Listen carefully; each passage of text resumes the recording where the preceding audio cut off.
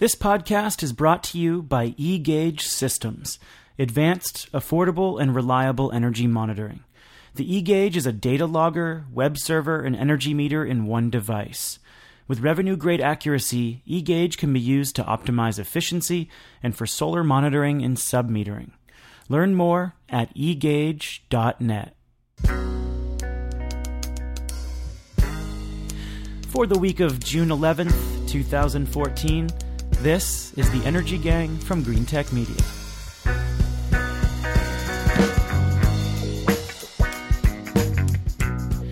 Hello, everyone. Thanks so much for being here this week. I'm Stephen Lacey, a senior editor with Green Tech Media in Washington, D.C. Also in Washington is Catherine Hamilton. She's a clean energy policy expert and a partner with 38 North Solutions. Catherine, aside from EPA regs, what is happening in your world? Well, there is nothing like being married to a New York Rangers fan right now. We have been chained to the television as the Rangers have lost 3 games in a row to the LA Kings. I'm hoping it will turn around, but it's going to be a long slog. I understand you are a former hockey player, too. I was. I played growing up, and I went to Cornell, so we, of course, slept out for tickets every year, and I played a bunch of intramurals up there. But it's still not quite the same as being wrapped up in the cup. I used to play a little intramural hockey myself. I used to play men's league, beer league as we call it. I wasn't very good, but I do love hockey. Also, in Washington this week, usually in New York, but coming back to his home turf in D.C., it's Jigar Shah. He's a partner at Clean Fleet Investors and the author of the book Creating Climate Wealth. Jigar, have you created any new climate wealth lately? No, but I have been watching the Cup. I live in New York now, so everyone's got, Rangers fever. But I'm also really good friends with Hall of Fame goalie Mike Richter, who's now joined the clean tech movement. In what way? He started a company called Healthy Planet Partners that's deployed about, I think, $30 million now into the renewable energy industry in terms of project finance. And I think they're doing about $100 million more this year. So, who would have thought that the hockey conversation had some relevancy in clean tech? All right. Look at that. Well, speaking of your book, Creating Climate Wealth, I'm pleased to say that I rolled out my own book project this week. It was a much shorter ebook, actually, looking at the legacy of Hurricane Sandy in the utility sector, and it's called Resiliency: How Superstorm Sandy Changed America's Grid. You can find it by going over to greentechmedia.com, and we will be linking to it in our podcast show notes. And that is our first topic this week. We're going to be talking about how power companies responded to the storm a year and a half later. And joining us from North Carolina to talk about the subject is our guest, Gary Ratcliffe. He is the vice president of ABB's North American Smart Grid business. Hey, Gary, welcome to the Energy Gang. Good to have you on. Thanks, Stephen. And I know that you and Catherine know each other pretty well, correct? Actually, we do. This dates back to the Gridwise Alliance when Catherine was president and I was ABB's representative to the alliance. So we've known each other for a few years. Catherine, can you attest to Gary's credibility? Absolutely. He's one of my favorite people. Now, maybe Catherine will share the last time we met. Uh-oh. I don't remember what happened. Oh, I was walking down a street in D.C. and there was Gary Ratcliffe crossing the street. I almost tripped over him. I feel like D.C. is such a small town. That happens quite a bit, more than I thought it would happen when I moved here. Well, Gary and I know each other from my reporting on this ebook. He was one of my sources who described how a grid giant like ABB sees the world changing after Hurricane Sandy. I do need to offer some disclosure here. ABB owns the industrial operational software company Ventix, which underwrote the ebook project. But in our first segment, we're going to chat with Gary about how extreme weather is driving technology adoption and utility planning. Then we'll move on to another monumental event for utilities, coming EPA carbon regulations for the nation's fleet of power plants. Are they ambitious enough? Will they kill coal? We will discuss. In our third segment, we'll talk storage. Last week, the Energy Storage Association held its annual conference in D.C., and we will look at what 2014 will bring for this budding industry. And at the end of the show, we will tell you something you do not know. Let's talk Sandy. So there's this moment in the ebook when I was talking to PSE&G CEO Ralph Izzo, and he explains the sudden impact of Sandy. As the storm closed in on New Jersey, Izzo actually thought that the utility had avoided a worst-case scenario. And then at around 8 p.m., the world as we knew it had come to an end, he said. And soon 85% of PSE&G's power customers were cut off. And I found that comment to be pretty profound. Izzo was talking about the world ending in the context of the outage. But it was also true for the era of extreme weather preparedness. In my interviews, a lot of utility executives and others felt that after Sandy and Hurricane Irene and a few other storms that caused massive outages around that same time, that after that we were entering a new, more extreme world.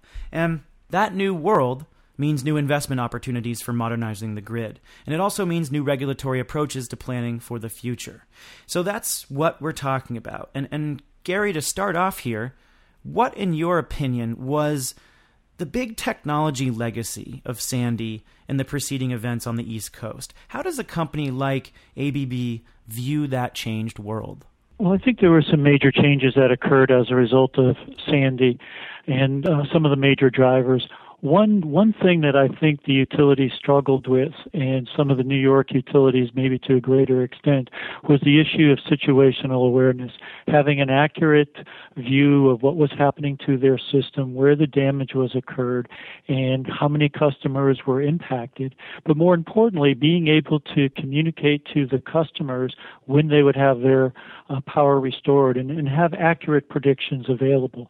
Also, managing and providing information to mutual aid crews who are coming in to assist so that those crews could be as efficient as possible, working with the utility crews that were involved as well as other first responders from the government. So I think that whole concept of knowing what's going on with the grid, which customers are out, what damage has occurred, and how best to restore the grid and keep track of that progress was one of the key drivers that came out of Sandy. Gary, I mean, I'm trying to understand where the utilities are in their thought process of deploying this technology. The Obama administration provided Recovery Act stimulus to do exactly this for Chattanooga with distribution automation. Huge success. When the derecho came through that affected D.C. disproportionately, Chattanooga was up and running far faster because they actually could figure out what's happening at each circuit. I was talking to somebody at Con Ed the other day. He told me that the average cost to figure out where the faults were $9 per phone call because they didn't have this automation deployed, so they really didn't know who was out and who wasn't out. I'm just trying to understand, I mean, if Chattanooga got this done in 2011, where's everyone else on the East Coast? A lot of the ARRA funding went to smart meters, and utilities had OMS systems, but now the work is to expand OMS into advanced distribution management systems and to integrate the AMI systems to these advanced distribution management systems. That work is not nearly complete yet. So, Gary, when you think about how a utility has to invest in purchasing all this type of equipment, the body that approves that investment are the regulators. So my question to you is do you see regulators moving on this to be able to approve investments and actually attach a monetary value to the ability for utilities to become more resilient? I think, Catherine, you hit on the biggest challenge. There is value to automating systems and investing in this information, this IT infrastructure combined with the operational systems. It does make the utility more efficient in its restoration, cuts overtime costs, cuts windshield time related to storm restoration. But it doesn't completely cover the costs. And therein lies the challenge, which is the regulators need to assign a value to improved reliability for the end-use customers to enable the funding for these technologies to be deployed. And this has to be done on a state-by-state basis. You know, one of the things that I outline in the book is the value of distributed energy, the potential value of distributed energy, because there are very few examples of distributed energy playing a big role here. Obviously, the big one was combined heat and power that may have been part of islandable microgrids that kept colleges and universities up and running or co-ops up and running. And the reliability of these systems was very high.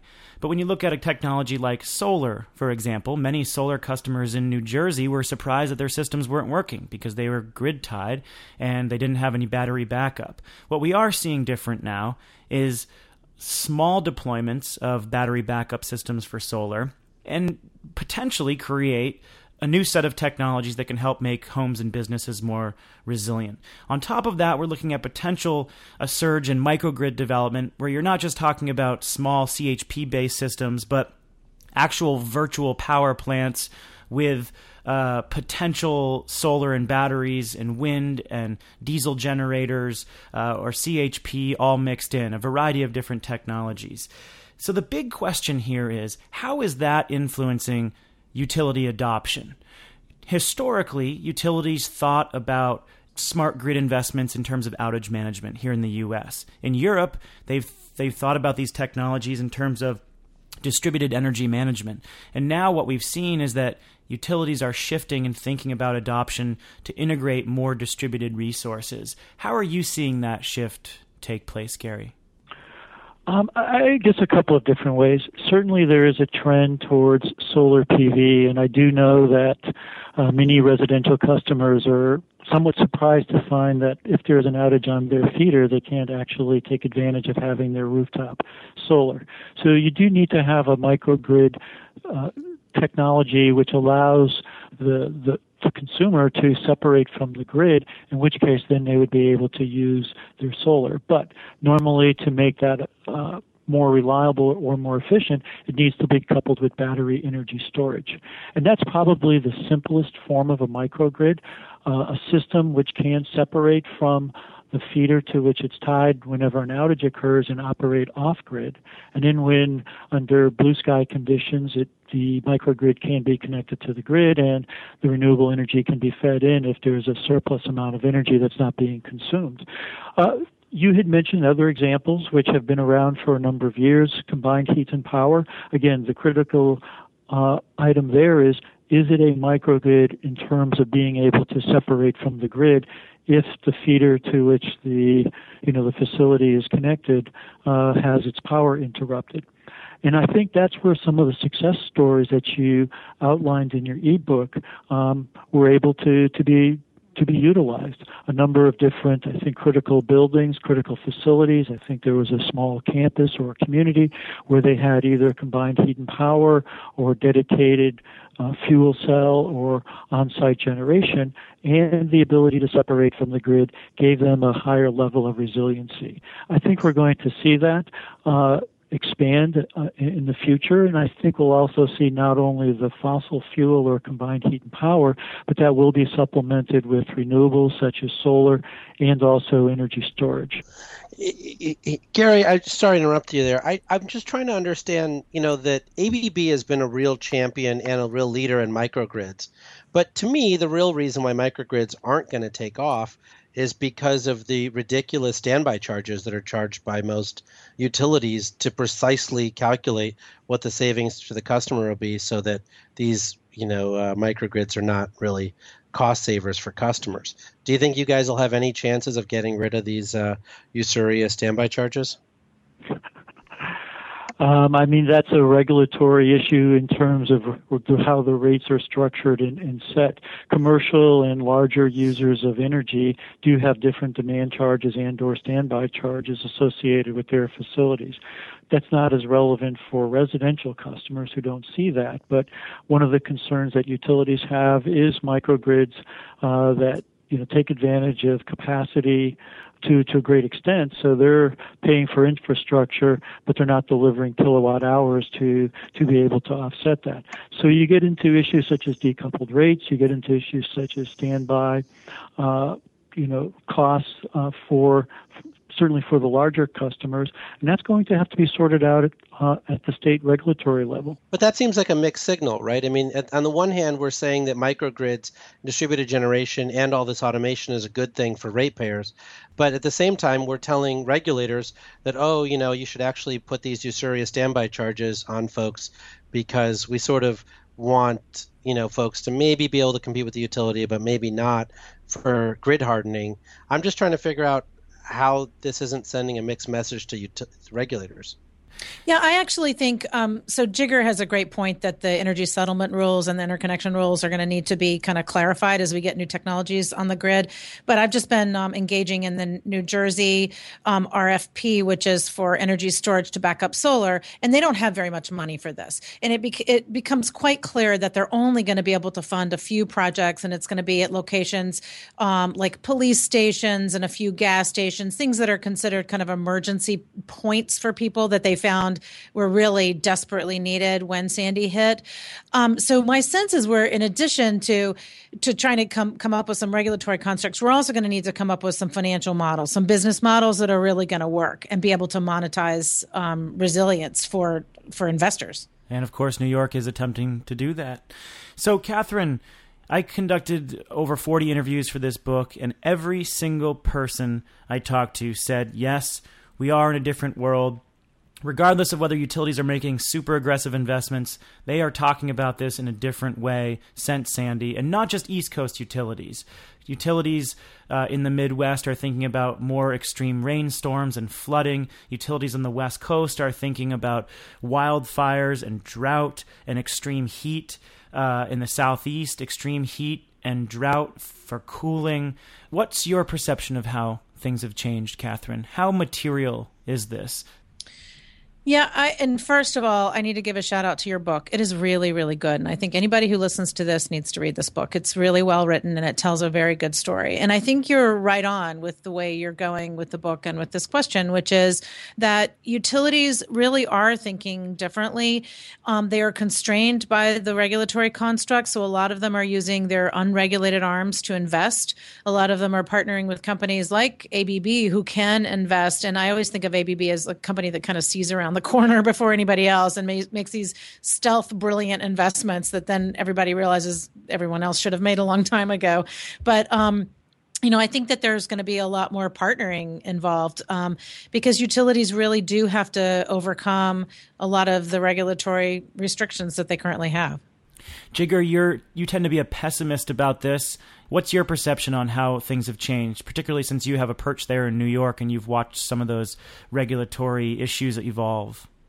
Well, I think it's an enormous fight. I mean, I think the utility companies, as witnessed by PSE&G's desire to really raise rates in New Jersey for this grid hardening, is that on the one hand, utilities absolutely need to make investments to be able to harden the grid for these storms and to become more resilient.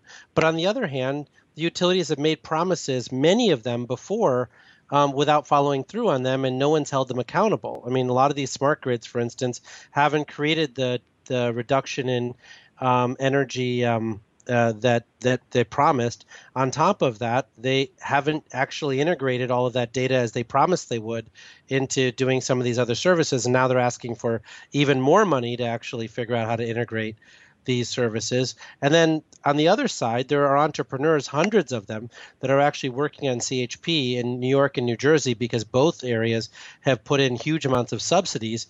And in both cases, PSE&G and Con Ed are deliberately undermining people's ability to build these projects because they're saying, well, we're not going to be transparent about what the standby charges are. You have to pay $50,000 first, and then we'll tell you what the standby charges are.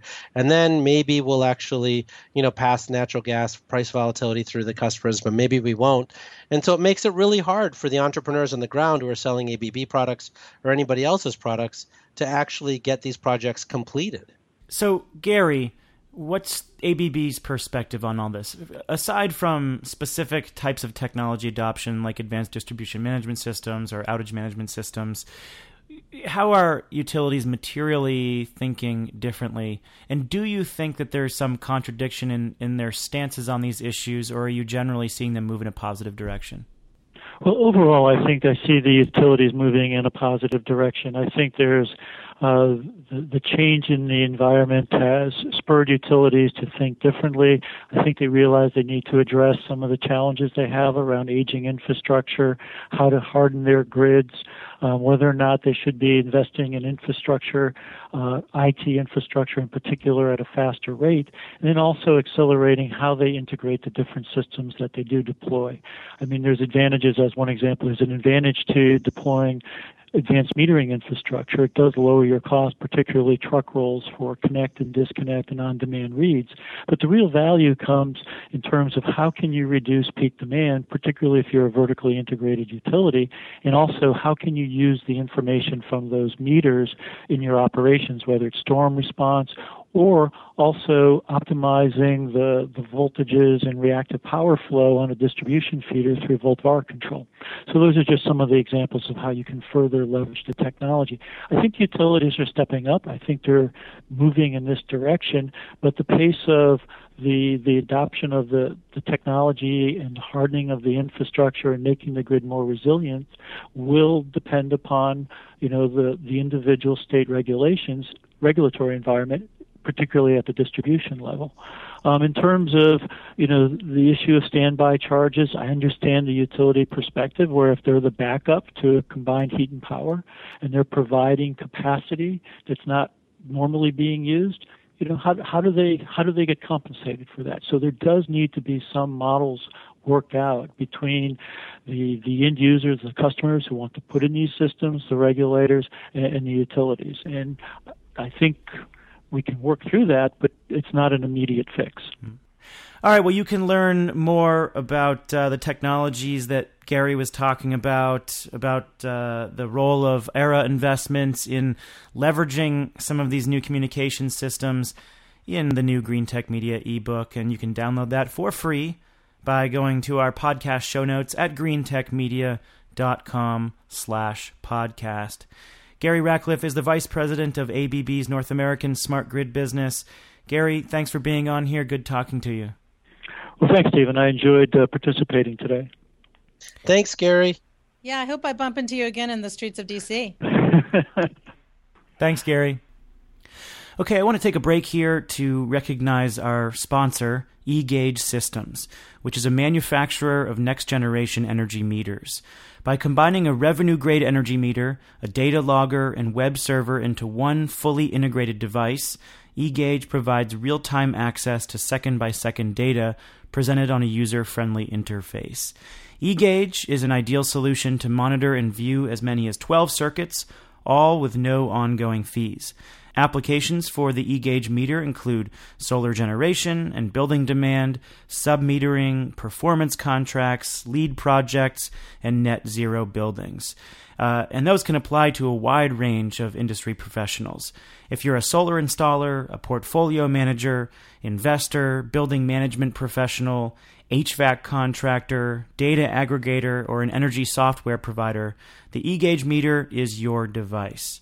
Measure every moment with eGauge. To learn more, go to www.egauge.net. What did House Speaker John Boehner call absolutely crazy last week? No, it wasn't the latest climate denial statements from Tea Partiers in Congress. It was EPA's new proposed rules for limiting carbon emissions from existing power plants 30% by 2030. Existing plants make up about 40% of U.S. carbon emissions, so they are an important target. But is the rule really that crazy? Analysts have called them unambitious and easy to meet. NRG CEO David Crane said the rule achieves less than meets the eye. And one of the reasons is that EPA made 2005 the baseline, and emissions in the power sector are already down by around 10% since that time. However, the policy could stimulate new demand for clean energy in states that have done little to embrace the technologies thus far. So let's hear from our resident EPA expert, Catherine Hamilton, on this one, who has been diligently tracking the potential impact. Catherine, what's your opinion on the ambitiousness of EPA's plan? Yes, the Speaker of the House called it nuts, I believe. I don't think he read it. He called it absolutely crazy the day before and then nuts the day after. Nuts. He couldn't have read it. It's very fairly mild, I would say, and also extremely flexible. which is what they've been trying to do, which is they've been trying to make sure that the states are able to do what they need to do. They've set the goals for each state, with a lot of the state regional resource mix in mind, so that states that already have a lot going on to try to clean up carbon emissions, will be given credit for that. They won't put so much pressure on very heavily coal-based states. Yeah, so you're looking at a difference of like 40% emission reductions in New York versus 18 to 20% in a state like Kentucky or West Virginia, right?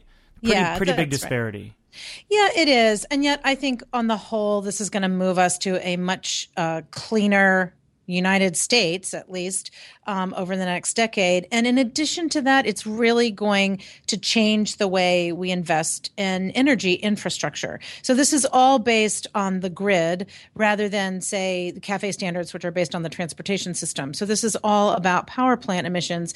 And I think this is really going to make us invest differently and deploy differently. And coal plants are already starting to retire. They say, look, coal will still be 30% of our generation. Natural gas will still be 30% of our generation mix. And so there's still sort of the big ones. But the incentives to deploy more renewables, more nuclear energy, and especially distribution technologies and efficiency are really big. And I think this is going to open up markets, create jobs, do a lot of positive things for the economy that some folks are not, speaking as much about. Jigger, what do you think about the clean tech portion of this? So EPA thinks that we'll install roughly 21 gigawatts of additional renewables over the baseline. I think many others I've spoken to think that that's probably even conservative. Our research outfit suggests that we could see 8 gigawatts of solar by 2016, 2017 without any change in policy. So we're talking about a surge that's ongoing without EPA regulations. Is that 21 gigawatts conservative? Is it significant? How much does this open up new clean tech markets in states that aren't really promoting them? Well, I agree a lot with Catherine. I mean, I'm not sure that this was the most bold thing that they could have put out, but I do think that our costs are coming down. Green Tech Media's prediction is, in my opinion, I think Green Tech Media is projecting 21,000 megawatts because we're just talking solar, but when you add wind and hydro and geothermal and everything else, I think we're probably there. And I think most of that's being driven by the renewable portfolio standards. But it's good to have the heavy hand of EPA on these states to say, we're forcing you to actually open your eyes and see how cost-effective renewables already is. And so, to really push them to deploy these technologies in ways that they were reluctantly doing, but now I think they may do less reluctantly. Yeah, so I agree. It opens up some new states, but I wouldn't even call this a heavy hand. I mean, yes, politically, this is seen as a heavy hand. I don't think that the Obama administration could probably do much more and it not become a public relations disaster. But if you look at how this actually stacks up to what we need to do, it's very limited. So the traditional framework for the United Nations, the traditional baseline is 1990 emissions. And if you compare this regulatory set to 1990 baseline, we're only cutting emissions by around 7.7%. And that baseline is what the UN uses to talk about how to stabilize emissions under 2 degrees centigrade by the middle of the century.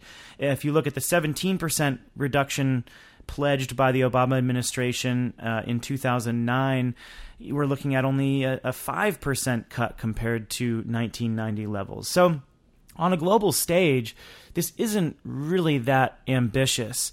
With that said, not sure how much more we could do domestically, and I do think it sends a pretty positive signal internationally. This is an important negotiating chip.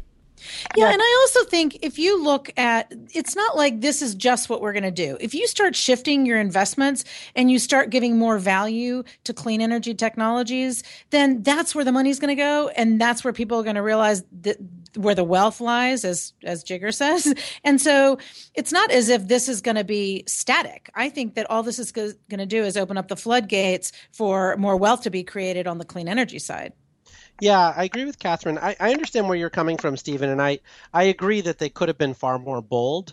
But I think that when you think about the process that this puts in place, the reason I say it's heavy-handed is every single state now has to spend real money figuring out what their compliance plan is going to be. And I think what they're going to find, and this is what NRDC at least hopes, is that energy efficiency and renewables will be a far cheaper way of meeting the standard than natural gas. I think that, EPA was shocking to me was how revealing EPA was in their ruling where they actually wanted all of this to be met by natural gas and not renewables. I mean, they basically explicitly said that in the rule. But, I think with David Crane's op-ed in Fortune magazine, which said that we shouldn't be overly reliant on natural gas, and frankly, that natural gas is such a volatile fuel, my sense is that this is a backhanded way to force states like Kentucky, Louisiana, Mississippi, Alabama, and others to understand that we've already become the most cost-effective solution for them. And if they weren't so beset with inertia, they would get it. Yeah, but this is actually just complying with Clean Air Act regulations. I mean, there was a finding that carbon is a pollutant, and EPA has to, because of law, regulate anything that is found to be a pollutant, which this is. So they are required by law to do this. So in my mind, this is like the least political thing you can do. It's actually a requirement, and it's their job to do it. Whereas if you tried to do, as we know, the cap and trade bill, the politics, while on the House side we managed to get it through, on the Senate side it fell apart because the politics are just so bad on that. But this kind of, to me, removes it, although their politics are going to be screaming and jumping up and down loudly. I think this removes it one step from the political fray. I agree with you completely, Catherine. I think that the renewable portfolio standard stuff that we've done is going to get enhanced greatly. And my sense is that SEIA and AWEA, in response to this, are going to move away from the federal government and towards the state governments and use this rule as a way totally massage a lot of the compliance plans and others to comply with solar and wind as opposed to natural gas. Yeah, yes. I agree. Yeah, there's an in here, but in states with more modest reductions like Montana and Wyoming and Kentucky, they're probably going to cycle plants differently. They might use volt-var optimization, some demand-side reductions. I'm not convinced that there's going to be a huge role for clean tech in the states or clean energy generation in states where they're still going to be heavily dependent on coal and have more modest reductions. I don't necessarily see where the RPS model will fit in there when the reductions are fairly small compared to what other states have to do, and the EPA has said explicitly, yep, these states are going to rely on coal. We recognize that, so we're giving them the flexibility to still rely on coal. Yeah, but look at Texas. I mean, Texas has a 40% plus reduction. In the states that are actually big, that we actually need to convert to really get a huge amount of renewables going, Texas has already done a bunch. I think they're going to do a way more because of this. I think that when you think about I just think this is more, sort of using jujitsu here as opposed to a full frontal attack. It's, judo, I guess is what it's called. It's like using the weight of your opponent, against them. I think that the heavy-handed approach that the fossil fuel industry is going to use to prove that they're actually cost-effective and that we're really not cost-effective is going to backfire on them. And through this process, we are going to get a lot of enlightened people who right now are just reciting Fox News talking points. But, I think we'll become enlightened and go, damn, these guys are actually ready for prime time. Yeah, absolutely. And I think the benefits, as EPA says, the benefits that they predict of between $50 and $100 billion a year will far outweigh any costs. And I think the longer term benefits environmentally and economically are certainly going to be even greater than that. Yeah. I'm a little skeptical of the cost benefit analysis just because EPA is partly factoring in the reduced cost of extreme weather events into the benefits. And it's pretty clear that these reductions, which are only a fraction of global carbon emissions, won't really reduce those impacts. That said, there are billions in saved health costs, and I think even without considering the hard-to-measure climate impact, the costs on utility bills likely won't be much because of the flexibility here, and may even in some states go down because of demand-side reductions. Let's get into our last subject. 2014 is shaping up to be a breakout year for storage. New state procurement targets, improving regulations, steadily falling costs, and a range of commercial deployments of new technologies are all coming together for the industry. So when we consider the surge, is storage the new solar? Catherine and I were at the Energy Storage Association's annual conference last week, and I think in a disclosure that proves her diversity and depth of knowledge in the space, I should mention that Catherine is the policy director for the Energy Storage Association. So Catherine, what, in your opinion, emerged as the most important theme or themes at the show as you were on panels and talking to people? Anything jump out for you? Yeah, I mean, the general vibe was so much more positive than it's ever been before. I just remember, the last couple of years you would go and you would look at some of these guys who are innovators and their brows were all crinkled and they were going, oh, yeah, I'm waiting for that round of funding. And they're just all hanging on by their fingernails.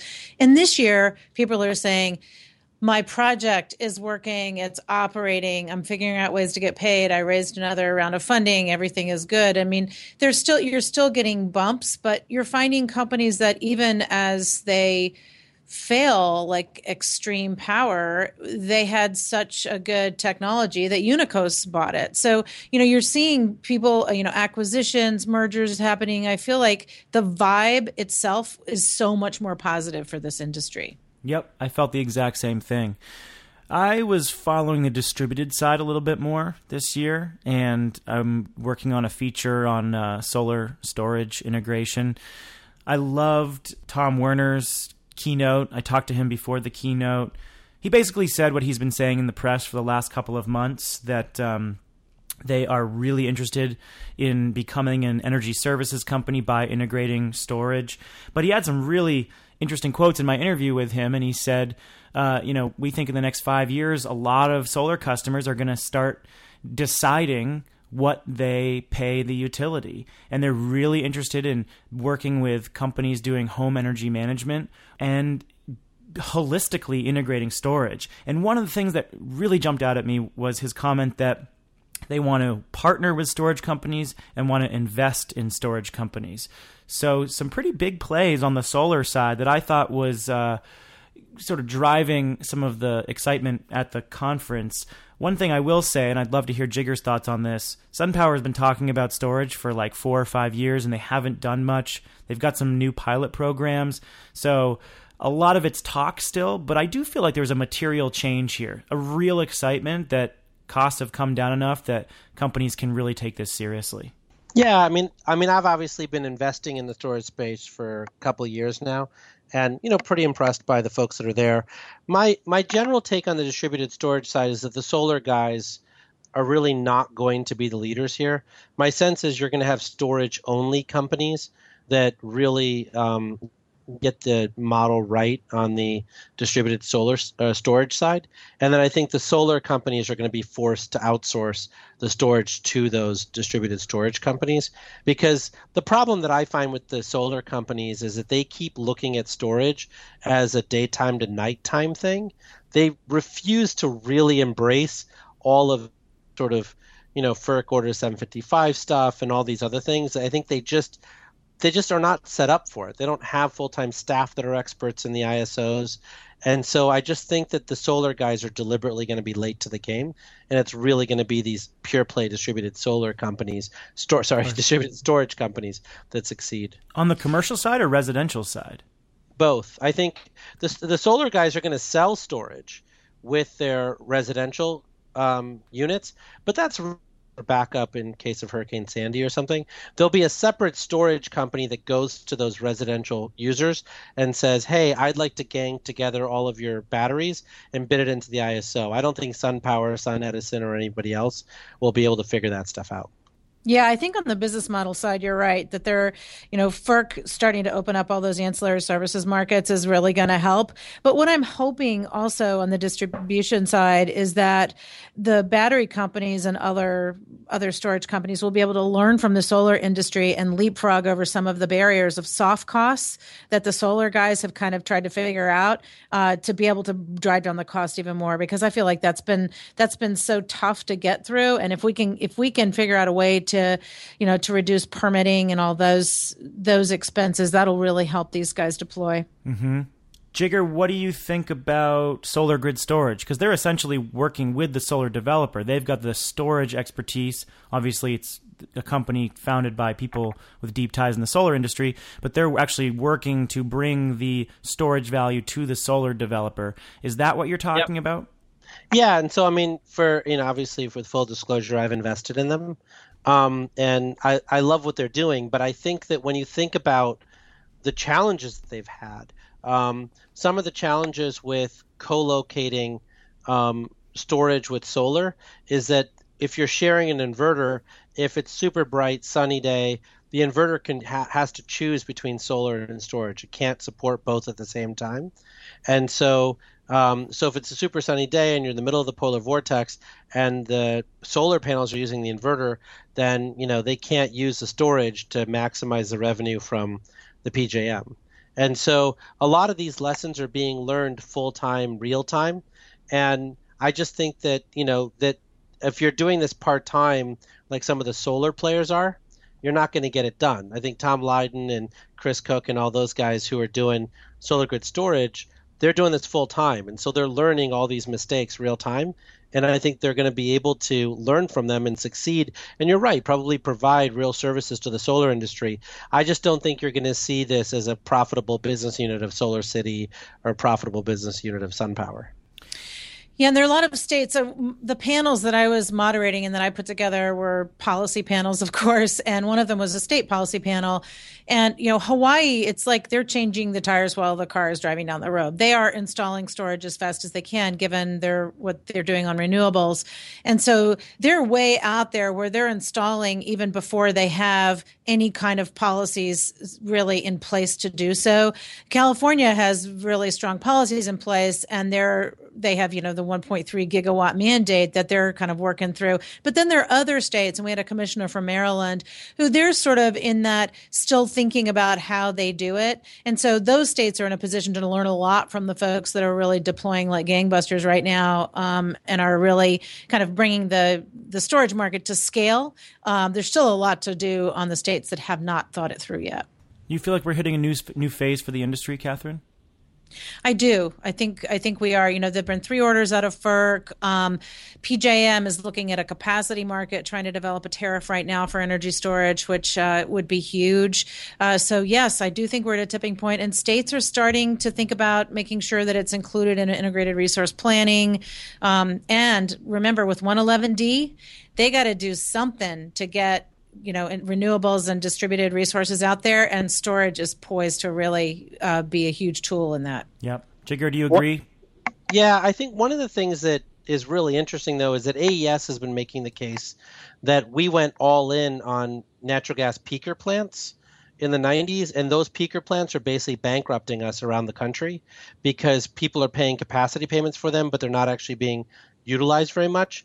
And that storage is much, much, much more cost effective than those peaker plants. So this is really a war between utility scale storage and peaker plants. Yeah, definitely. AES rolled out their modular lithium ion units, and they're saying they can install those for $1,000 a kilowatt, and like a peaker plant maybe in the $1,200, $1,300 range. So they're saying they can be competitive with peakers today in these modular plants. I think that is especially pertinent when you look at increased demand. So rather than building peaker plants, thinking about using energy storage. But for the existing fleet, AES has done a lot to try to make the existing gas and coal fleet, which they've worked with in Chile, more efficient, increase the capacity factor of existing fossil fuel plants to make them more efficient, because of course energy storage can help them ramp better. So there's a little bit of both where you can help existing plants and then also prevent having to build a lot more in the future. All right, well, let's wrap up the show, and before we finish, we will tell our listeners something they don't know. Let's see, who am I going to pick on? Jigger, do you have anything good this week? Anything interesting that you've seen in the news? Well, every year, REN 21 puts out their annual report of, really deep data on how much renewable energy was deployed globally. And so their 2013 report just came out and basically showed for the first time ever that we installed more solar than we installed wind energy globally, which I thought was an interesting milestone, an interesting narrative really about both solar and about wind. Incredible. A lot of people have been talking about that distributed crossover happening, and here it is. Catherine, tell us something we don't know. So I have two very quick things. One is very wonky and one is very political. So on the wonky side, I talked last time about Order 745, which was for demand response, and that the D.C. Circuit Court had vacated it. Well, FERC today decided to appeal it en banc, meaning all of the they'll take it forward to appeal to all of the judges sitting on the bench. So I think that's a really good step. I think it was really, really important for FERC to say they were going to appeal. Remember, in PJM alone, 10,000 megawatts of demand response just cleared. That's like 13 new coal-fired power plants. So if you think about having to go forward in a carbon-constrained environment, keeping Order 745 and demand response intact is going to be really important. And my other thing is very political, which is because I'm from Virginia, I have to mention the surprise of Eric Cantor losing in his primary to a guy who's a professor at Randolph-Macon College, which happened to be my dad's alma mater. And this guy got no Tea Party money, although he sort of espouses Tea Party philosophies. He's an economics professor, David Bratt, and he's going to be running against a Democrat who is also a professor at Randolph-Macon College. Who knew? A professor of sociology, Jack Trammell. So it'll be really interesting to watch this race, which is a complete surprise and shock to the House of Representatives. Yeah, and well, the dynamics here are interesting because people expect someone to replace John Boehner as Speaker of the House soon. They were expecting it might be Eric Cantor. So now that position is open. And broadly speaking, this just makes establishment Republicans that much more fearful of their jobs and pushes them further to the right and doesn't bode well for clean tech and climate issues in the House. Yeah, well, Cantor just resigned his leadership position, too, today as a result. Well, look, I mean, Speaker Boehner just lost his second closest ally. Now he can cut a deal with his first closest ally, President Obama. All right, so I've got a story that I think shows how bizarre some people's attitudes are on climate change. This week, Robert Murray, the founder of Murray Energy Corp., the largest privately owned coal company in the U.S., said that he wants to sue the EPA, no surprise there, for violating the Data Quality Act when it comes to the new carbon regulations. And he said that because of his belief that global warming is a hoax and that the world is actually cooling, the EPA should be taken to court. And the company did say that it plans to sue any day now. And I have to say, stories like this one particularly really test my ability to be fair in describing someone's character. This is pretty far into the crazy zone, and it's fitting that grist reporters, who are very snarky, continually refer to Robert Murray as the comically evil coal boss when they report on his recurring shenanigans. So I thought it was an interesting story, and unfortunately, as bizarre as Robert Murray's views are, they represent a large number of public figures. That is our show for the week. Thank you for joining us once again. For links to some of the stories we discussed on the show, head on over to our podcast page at greentechmedia.com/podcast. There you can find a link to my new ebook, which I hope you will read. While you're doing that, leave us some comments, subscribe to the show, rate us on your favorite podcast app, send a link to your friends, spread the word. Thank you so much to eGauge for sponsoring the show. We really appreciate their support. And thanks to my co-hosts as well. Catherine Hamilton, appreciate your insights this week. Oh, love to be here as always. Jigger, same to you. Maybe I'll bump into you on the streets of D.C., but if I don't see you, have a good trip back to New York. Thanks, and congratulations on a fantastic ebook. Thanks a lot. With Catherine Hamilton and Jigger Shah, we are the Energy Gang, a production of greentechmedia.com. We'll catch you next week.